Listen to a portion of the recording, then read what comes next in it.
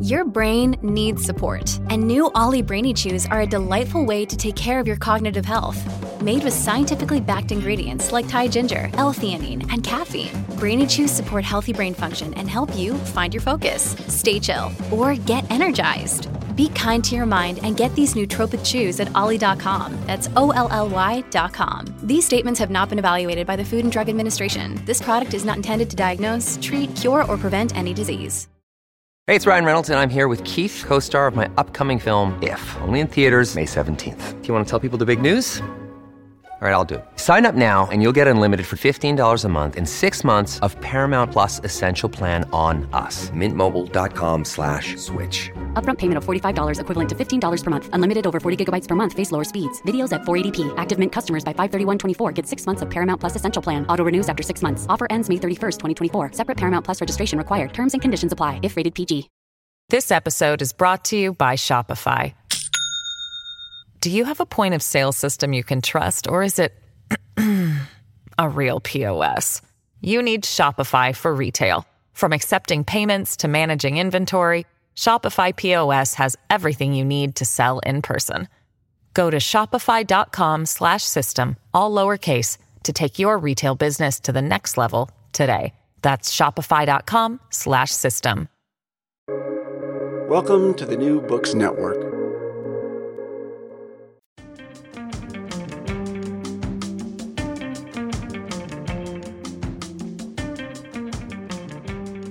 Hi, my name is Geraldo Cadava, and this is Writing Latinos, a new podcast from Public Books. Latino scholars, memoirists, novelists, journalists, and others have used the written word as their medium for making a statement about Latinidad. We'll talk to some of them about how their writing illuminates the Latino experience. Some of our episodes will be nerdy and academic, while others will be playful and lighthearted. All will offer thoughtful reflections on Latino identity and how writing conveys some of its meanings. We'll publish a new episode every 2 weeks, and if you like what you hear, like and subscribe to Writing Latinos wherever you get your podcasts. Now for the show.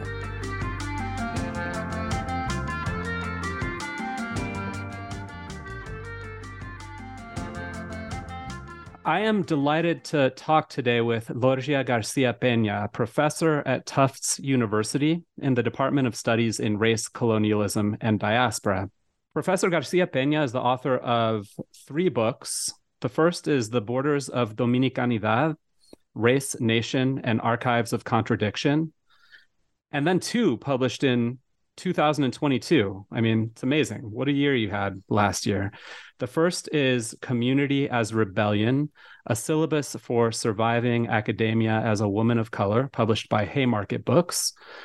And the second is Translating Blackness, Latinx Colonialities in Global Perspective, published by Duke University Press. Thank you so much for joining me, Lorgia. I really appreciate your time. Thank you for inviting me. It's truly a pleasure. And Lorgia, why don't we start actually with your appointment at Princeton, where you'll be both in the Department of African American Studies and the Efron Center for Studies of America. What kind of opportunities do you think being in this new kind of institutional arrangement will allow you? How might it shape your research over the next few years? So I am an interdisciplinary scholar, and all of my work and all of my teaching moves between and back and forth and imbibe in multiple fields. I'm curious, and I'm also excited to see the conversations that come out of different disciplines. I am hopeful also for these conversations. I think we need to have more work that kind of breaks the disciplinary barriers, because for a lot of the questions that many of us are pursuing, it's hard to do so from one discipline. So I think that within Black studies generally, and African American studies more specifically, the book has potential to expand and add to an expansive conversation about global Blackness. So I'm really excited to see what colleagues and people from Black studies think of it, and how they add to it, how they critique it, and how can I grow for the next book from those critiques. Translating Blackness is a terrific and important work of scholarship. I mean, I think more than many things that I've read, really tries to wrestle with the meanings of Latinidad and Blackness together and really expands the frame far beyond the United States to include places like Italy. So I really can't recommend it enough to anyone who might be listening to this. And in the book, there are a few key concepts that I think it would be helpful for anyone listening to understand. And I'll name three of them. One is translation. Another is hegemonic Blackness. And a third is contradiction, with diction italicized. So I'll start from the end. And contradiction is a term that I use in my first book, in the Borders of Dominicanidad, to think about the ways in which dictions, literary works, performative works, narrative, even texts, appear in archives and in textbooks and are sanctioned at times by the state. And what I propose in the first book is to read in contradiction against those sort of normative hegemonic versions of truth. And so when I was grappling with this book, which took me a good 9 years to write, I was trying to think together about Blackness, Latinidad, in a context of a world in which we tend to separate the struggles for immigrant lives from the struggles for Black lives. And I wanted to hold those two experiences together and think deeply, not only about the people who identified as Black Latinx, and the sites and locations that we tend to imagine as sites of Black Latinidad, but also their epistemologies, the ways in which these terms and ideas have come to exist from the 19th century to the present. And so it was a lot. It was one question, but it was expansive.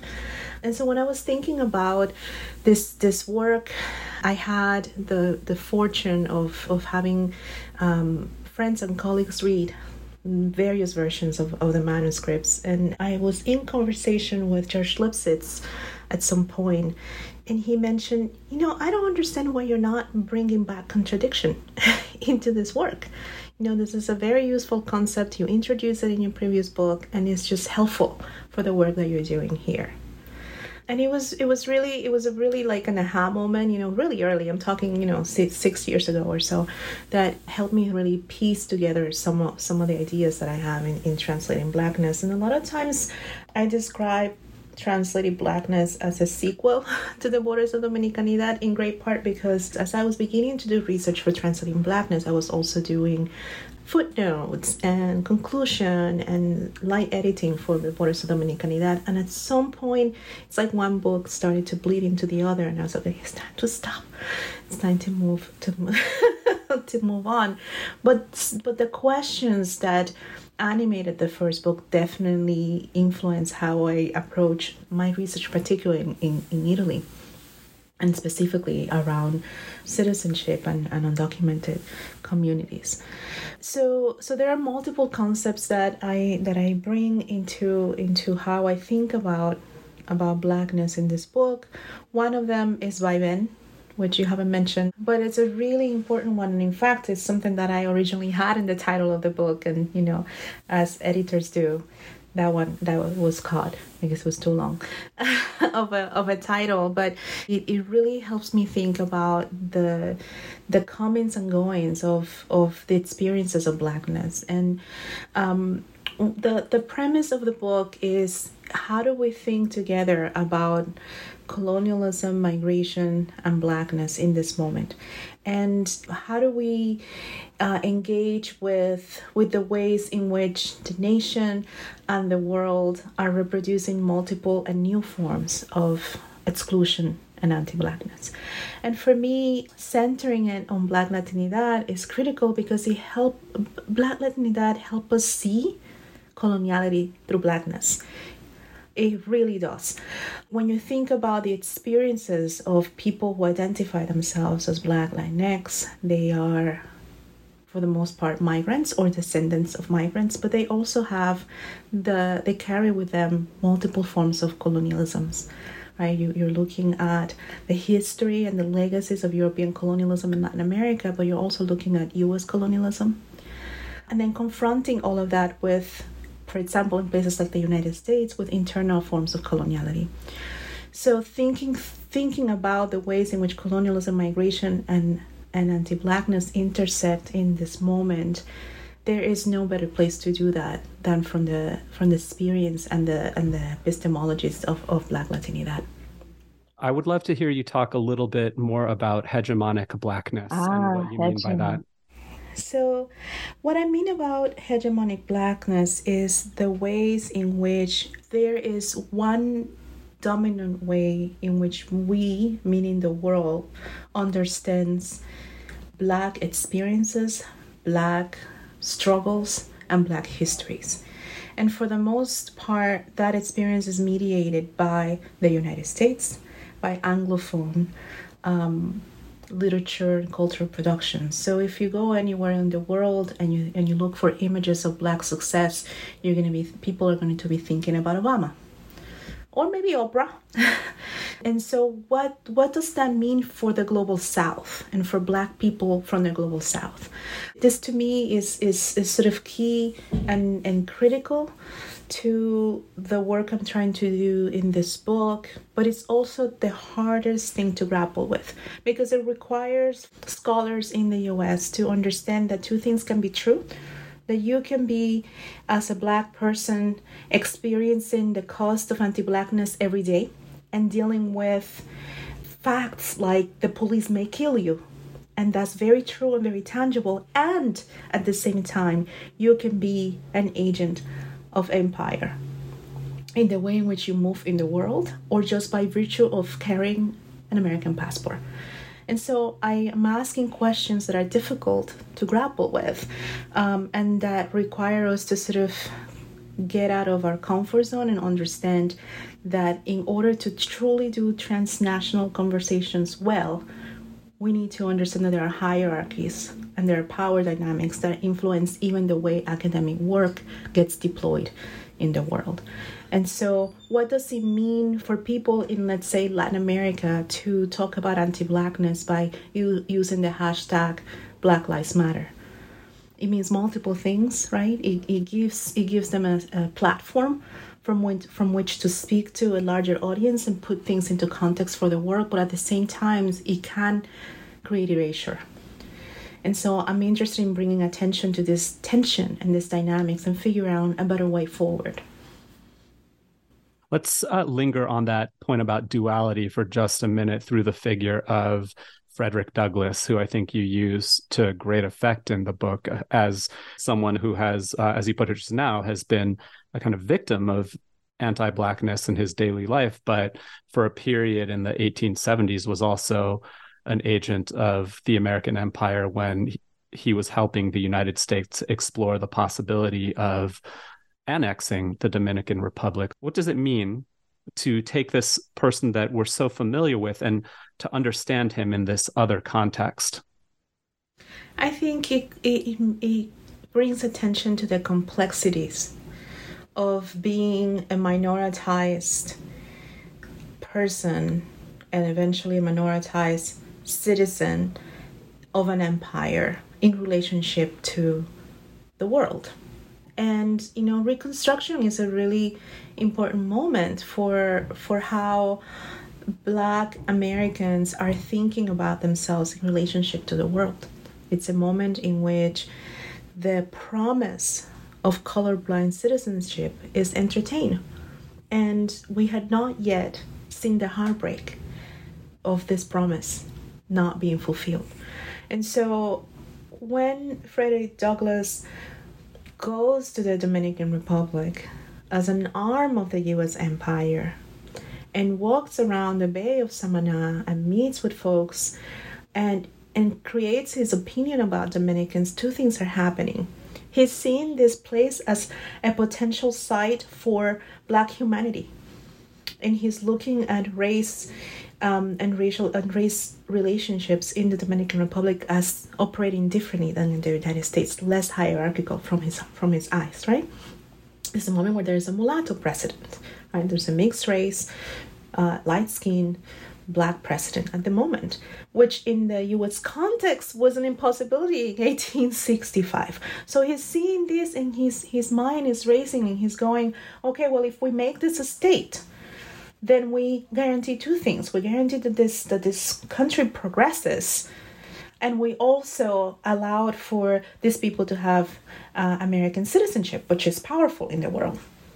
And what would that mean for voting power? So he's thinking about Black citizenship. But in the process of thinking about Black citizenship and thinking of himself as a carrier of U.S. citizenship for the first time, he's also invested in this project of expansion for the first time. And this is the same Douglas that 10 years before is saying, not to expansion, right? Not to imperialism, because imperialism means at this moment in the 1850s, it means enslaving more people.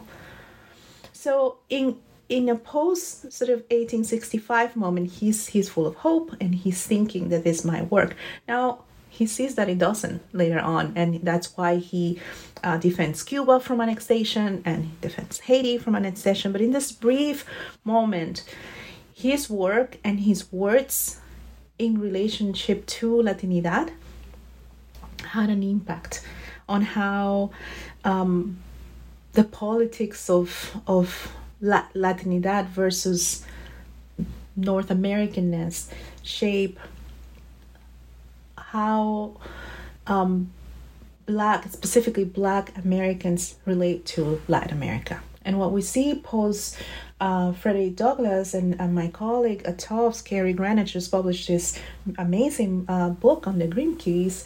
What we see is this wave of African American men, for the most part, who are powerful, who are linked to the state, serving as ambassadors and also extracting heavily from the local resources and acting very much following the same structures of American empire. So it's complicated and convoluted and hard to digest, but it's also human. And I think it would really help us to think through Douglass and Douglass's contradictions in relationship to Blackness and Latinidad. It would really serve us to look at it as an example of how we got to where we are right now. But also in relationship to projects like diversity and inclusion. Because to me, the way in which he was sent to the Dominican Republic, he's the only Black man in this commission that is sent, right? So there is also this way of producing Blackness that really resonates with the kinds of projects we see in the 70s and 80s that lead to the mess that is diversity and inclusion at the moment. So it's a project of tokenization that does not lead to actual political enfranchisement for Black people. So I couldn't help but thinking about the 1619 Project, which Right. Nicole Hannah-Jones opens up with this description of a tattered American flag hanging in front of her childhood home. And that was about how her veteran father still believed in this project of democracy, American promise, and inclusion within the United States. But a lot of your actors aren't really arguing for inclusion within a particular nation state, but instead are fighting for recognition and equality and freedom for Black people all around the world. Yeah, I think one of the examples of a middle ground for that would be Arthur Schomburg, who I write about in the second chapter. I would argue that for Schomburg, it's a both and situation, right? We want to assert our access to citizenship, and we also want belonging. We also want to be part of a nation without a nation. And I find his moment to be really critical for both critiquing the nation, but also understanding that it is impossible to escape it. In a previous moment with Douglass and Gluperón, who are operating in the 19th century, this is the height of nationalism, right? This is the moment in which a lot of nations are being built. The Italian nation is being born. Nations all over Central America are being created. So the nation becomes the ideal to strive to. The idea that humanity could be represented fully by a state. And so if you are someone who have been fighting for that inclusion, whether you're like Luperon, you are a military man and someone who's been linked to the independence movement, you want to insist on this possibility of the nation as the site of freedom, the site of inclusion, that which will allow you to fully be.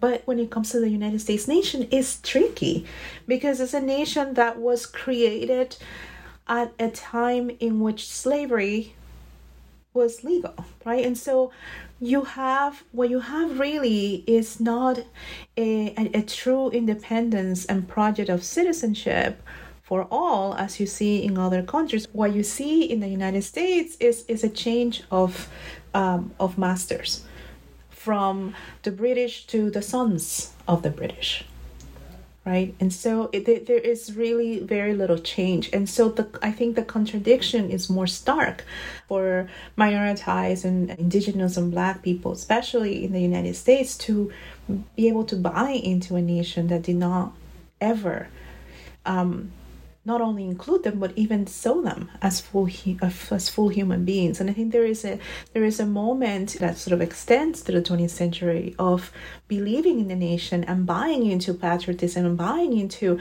the idea of the Constitution that never really was intended for people like us, but thinking that perhaps now it can be. I think that there is a desire, and then there is also, in many ways, a hesitancy to see the possibility that the nation is a failed project, that it will never actually include us. Because if we think about that in those terms, then what else is left?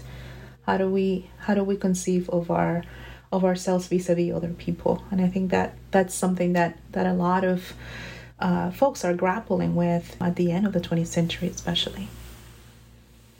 Yeah, I'm glad you brought up Arturo Schomburg, because he changed his name from Arturo to Arthur. And I think many people have read the name change as a sign of how he had come to cast his lot with the African-American community in New York and perhaps the United States more broadly. But I think what you're showing about him is that it's much more complicated than that. He's also the namesake, of course, of the most famous library and archives for African-American history and culture. But as you describe it in your chapter about Arturo Schomburg, he was creating an archive of global Blackness as well, not just African-American New York. So I think he, in addition to Douglas, those are both two good examples of kind of entirely reframing our understanding of these individuals.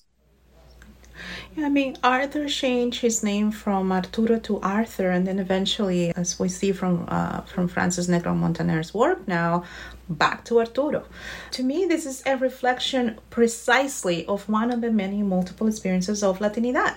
How to pronounce your name in a new context, how to live in multiple linguistic codes. Imagine being Black and Boricua at the turn of the 20th century in New York, when there were no names for who you are, and also being an immigrant, and also being from an island that now belongs to the United States.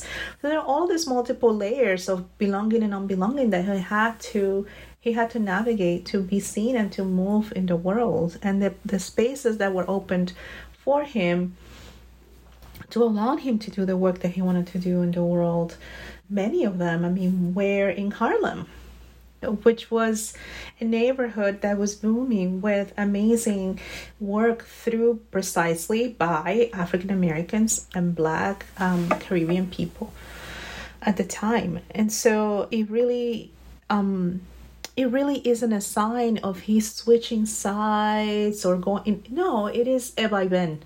It is the vaivén that Latinx people, particularly those of us who are immigrants or descendants of immigrants, go through. in our lifetime, right? We change how we pronounce our names or how we engage with certain topics, and that is how we move in the world, because that is how our experiences are developed and shaped by what's around us. In your book, women are central as both survivors of ongoing colonial violence and organizers and even soldiers developing strategies of resistance against it. So can you talk about how a politics of gender sits at the core of the story you tell? The women that I write about are powerful. They're duras, I began to write this book thinking I was going to write a book about Black Dominicanas' migration to Italy. And so from the inception of this book, it was always about women. From the beginning of the book and to the end, I am looking for Black Latinas. I am trying to see them in archives that purposely silence them. So in the beginning of the book, in the first chapter, as I am engaged Gregorio Luperón and Frederick Douglass, I do so because I wanted to find Gregoria Fraser Goins, who was their goddaughter.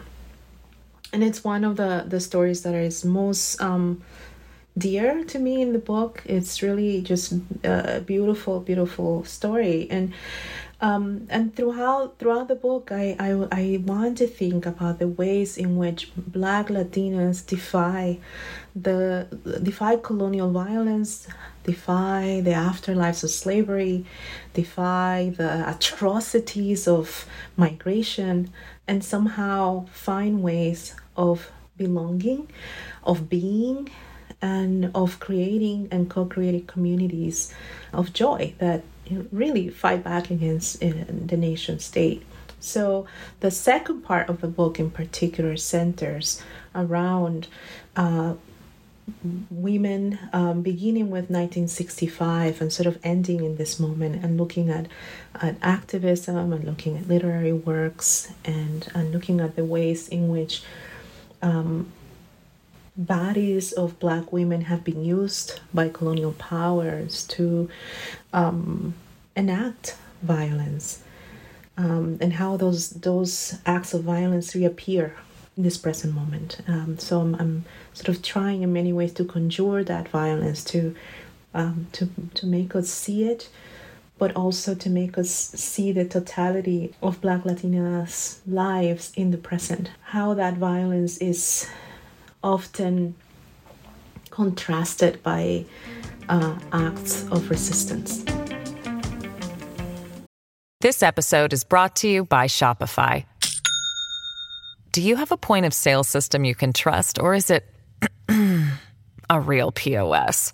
You need Shopify for retail. From accepting payments to managing inventory, Shopify POS has everything you need to sell in person. Go to shopify.com/system, all lowercase, to take your retail business to the next level today. That's shopify.com/system. Writing Latinos is brought to you by Public Books, an online magazine of ideas, arts, and scholarship. You can find us at publicbooks.org. That's PUBLICBOOKS.org. To donate to Public Books, visit publicbooks.org/donate. I have just a few more questions about Latino identity. There are just a lot of conversations in the air right now about Latina, Latino, Latinx, Latine identity, and all of the debates about it. And I have been thinking a lot lately about mestizaje, as many others have as well. And instead of mestizaje, one of your characters, Gregorio Luperón, used the term raza mixta. And Luperón, by the way, was the president of the Dominican Republic for a brief period in the late 19th century. But he had this term raza mixta, and I wanted to ask you how this term relates to the concept of mestizaje and how it might even address some of mestizaje's shortcomings. I mean, Gregorio Luperón is writing in the middle of the 19th century, and he wasn't formed as a scholar. He was formed as a military man.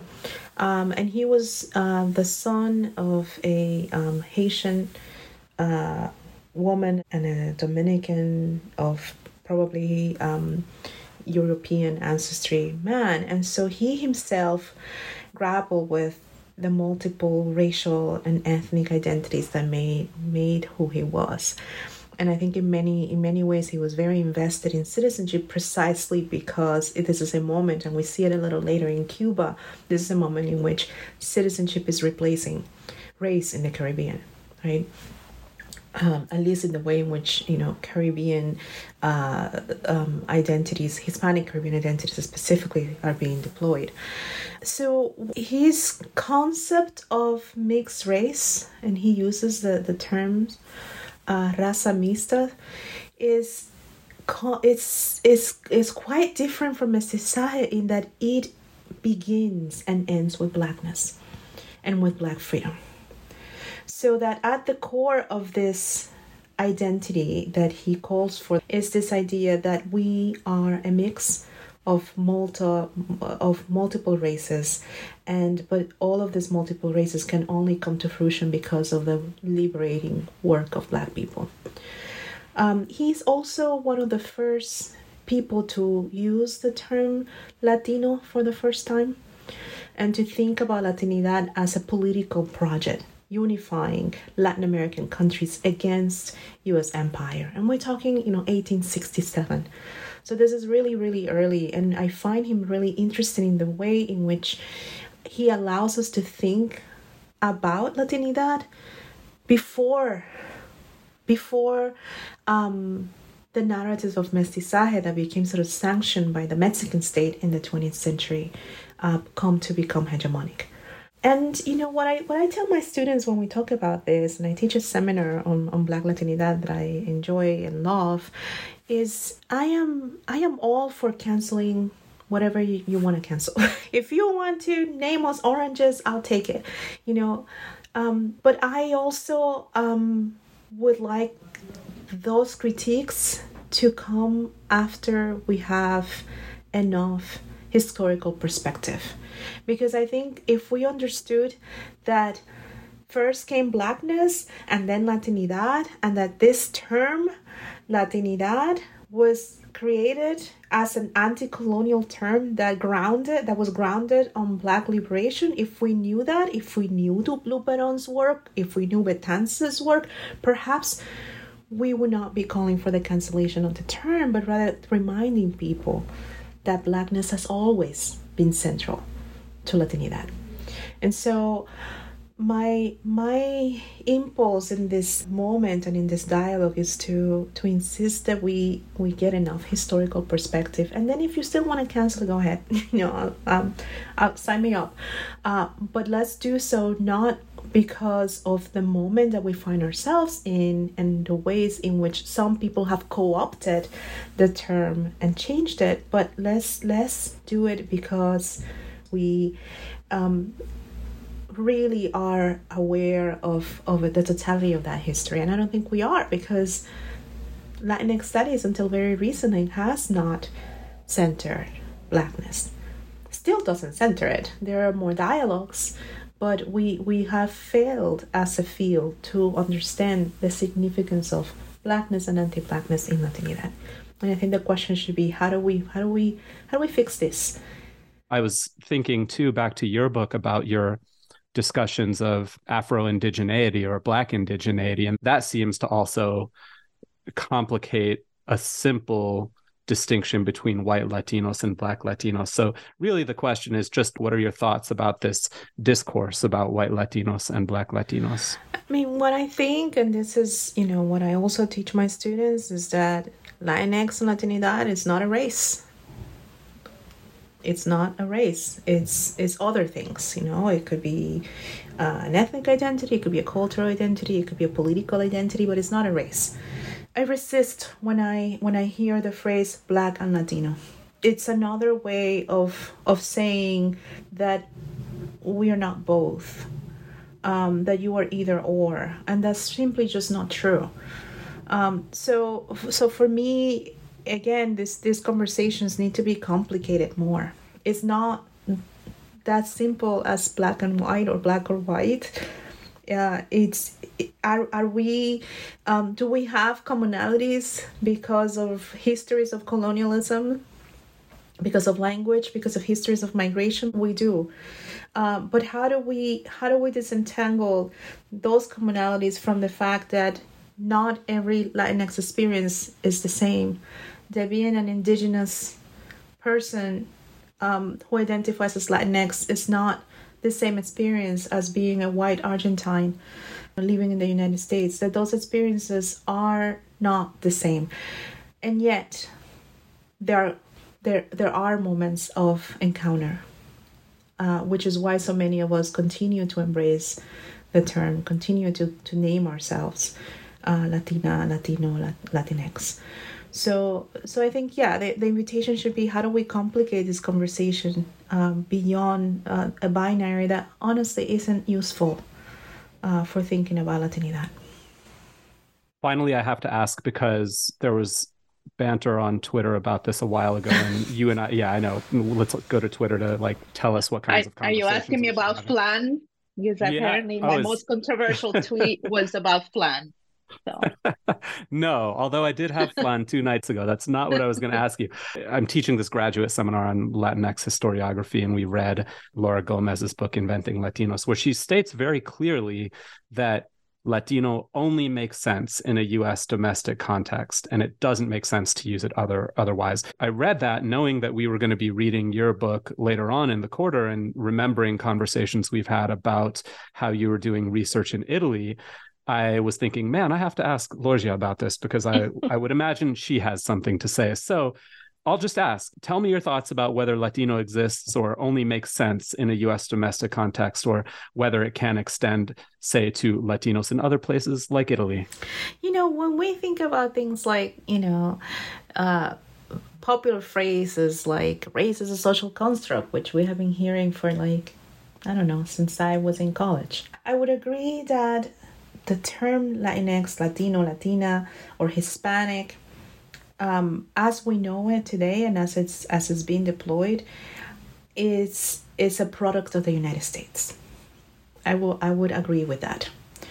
Both in terms of U.S. imperialism, which is what I talk about in the first chapter of the book, but also in terms of the populations in the United States of people who trace their ancestry to Latin America, and who are either born here or came here as young people and named themselves that. And so I would concede that that's important, and that we need to understand that history. I would also insist that in this historical moment in 2023, we are in a moment that is radically different from 1965, and that Latinidad has traveled, and that there are communities outside of the United States that are naming themselves Latinos. And Lorgia, I'm not going to go and tell them that they are not, because that is not my job. My job is, as a researcher and as a scholar, is to listen and take seriously what people are telling me that they're naming themselves. Otherwise, that project of sort of telling people how to be, or how to name, or what to feel in relationship to race and ethnicity becomes colonizing, and I don't want to do that. What I have seen, and this is what I can share, is that newer enclaves of Latinx identities are forming in other global north countries, places like Spain, places like Sweden, places like Italy that I write about. And that those people who are born there and their parents are from Latin America are looking at New York and LA to come up with a language with which to talk back to the nation. To me, that's Latinidad. So the short answer is, for me, in this moment, and again, we need to be very specific about historical moments and situations. This is not 1965. If you asked me that question back then, I might have a different answer. But in this political moment, and in this moment in which migration, Latin American migration, has been diversifying from being almost the majority of migrants coming to the United States to having now sort of a multi-pronged approach to migration that has been going on for a good 50 years. In this moment, Latinidad to me applies to the experiences, histories, identities of communities of people who trace their ancestry to Latin America and live in the global north and consider themselves in the global north minoritized communities in relationship to Latin America and the nation they live in. I cannot resist one small follow-up. Are there consequences for those who insist that Latino is a domestic concept and want to keep it that way? Are there consequences for letting others in to that conversation? You know, I'm not a big fan of borders, and both in terms of national borders and in terms of bordering people's identities and bordering people's ways of thinking and engaging. I think we lose a lot in that process. I understand as a Latinx studies scholar that there is a history, and a history that I am very careful to teach my students and to understand, of Latin American studies and Latinx studies being in tension in a lot of our institutions because of a tendency of Latin American scholars to wake up one day and say, oh, I do Latinx studies. So I want to clarify that this is not what I'm calling for or what I'm defending. I am talking about taking seriously the way in which communities are calling themselves. And so who am I to go to a community of women who are organizing themselves as Latinx women in Sweden and say to them, actually, you shouldn't be using that term because you're not from the United States? I think there is room to understand that identities are plural, and that the lived experience of Latinx people in the United States is going to be different than the lived experience of Latinx people in Sweden. I think that is fair to say, just like we say that about other experiences. That is true. But what is also true is that there is a reason why they are naming themselves Latinx. And that reason has to do with the shared experiences of feeling and being excluded from the nation that they are born into, and also from the nation their parents come from. And I think that's what we share. And I would be sad to miss the opportunity to have those conversations across, because I think Latinx studies can grow tremendously from having these conversations. Thank you so much for your time. I really appreciate the care and thought you gave to the questions. Thank you so much. And everybody go read Translating Blackness.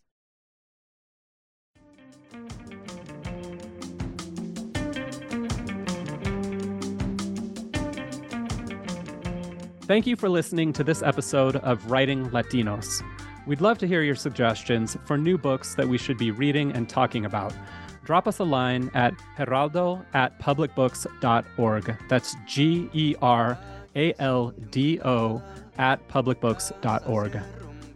This episode is brought to you by Public Books. It was produced and edited by Tasha Sandoval. Our music is City of Mirrors by the Chicago-based band Dos Santos. I'm Geraldo Cadava. We'll see you again next time.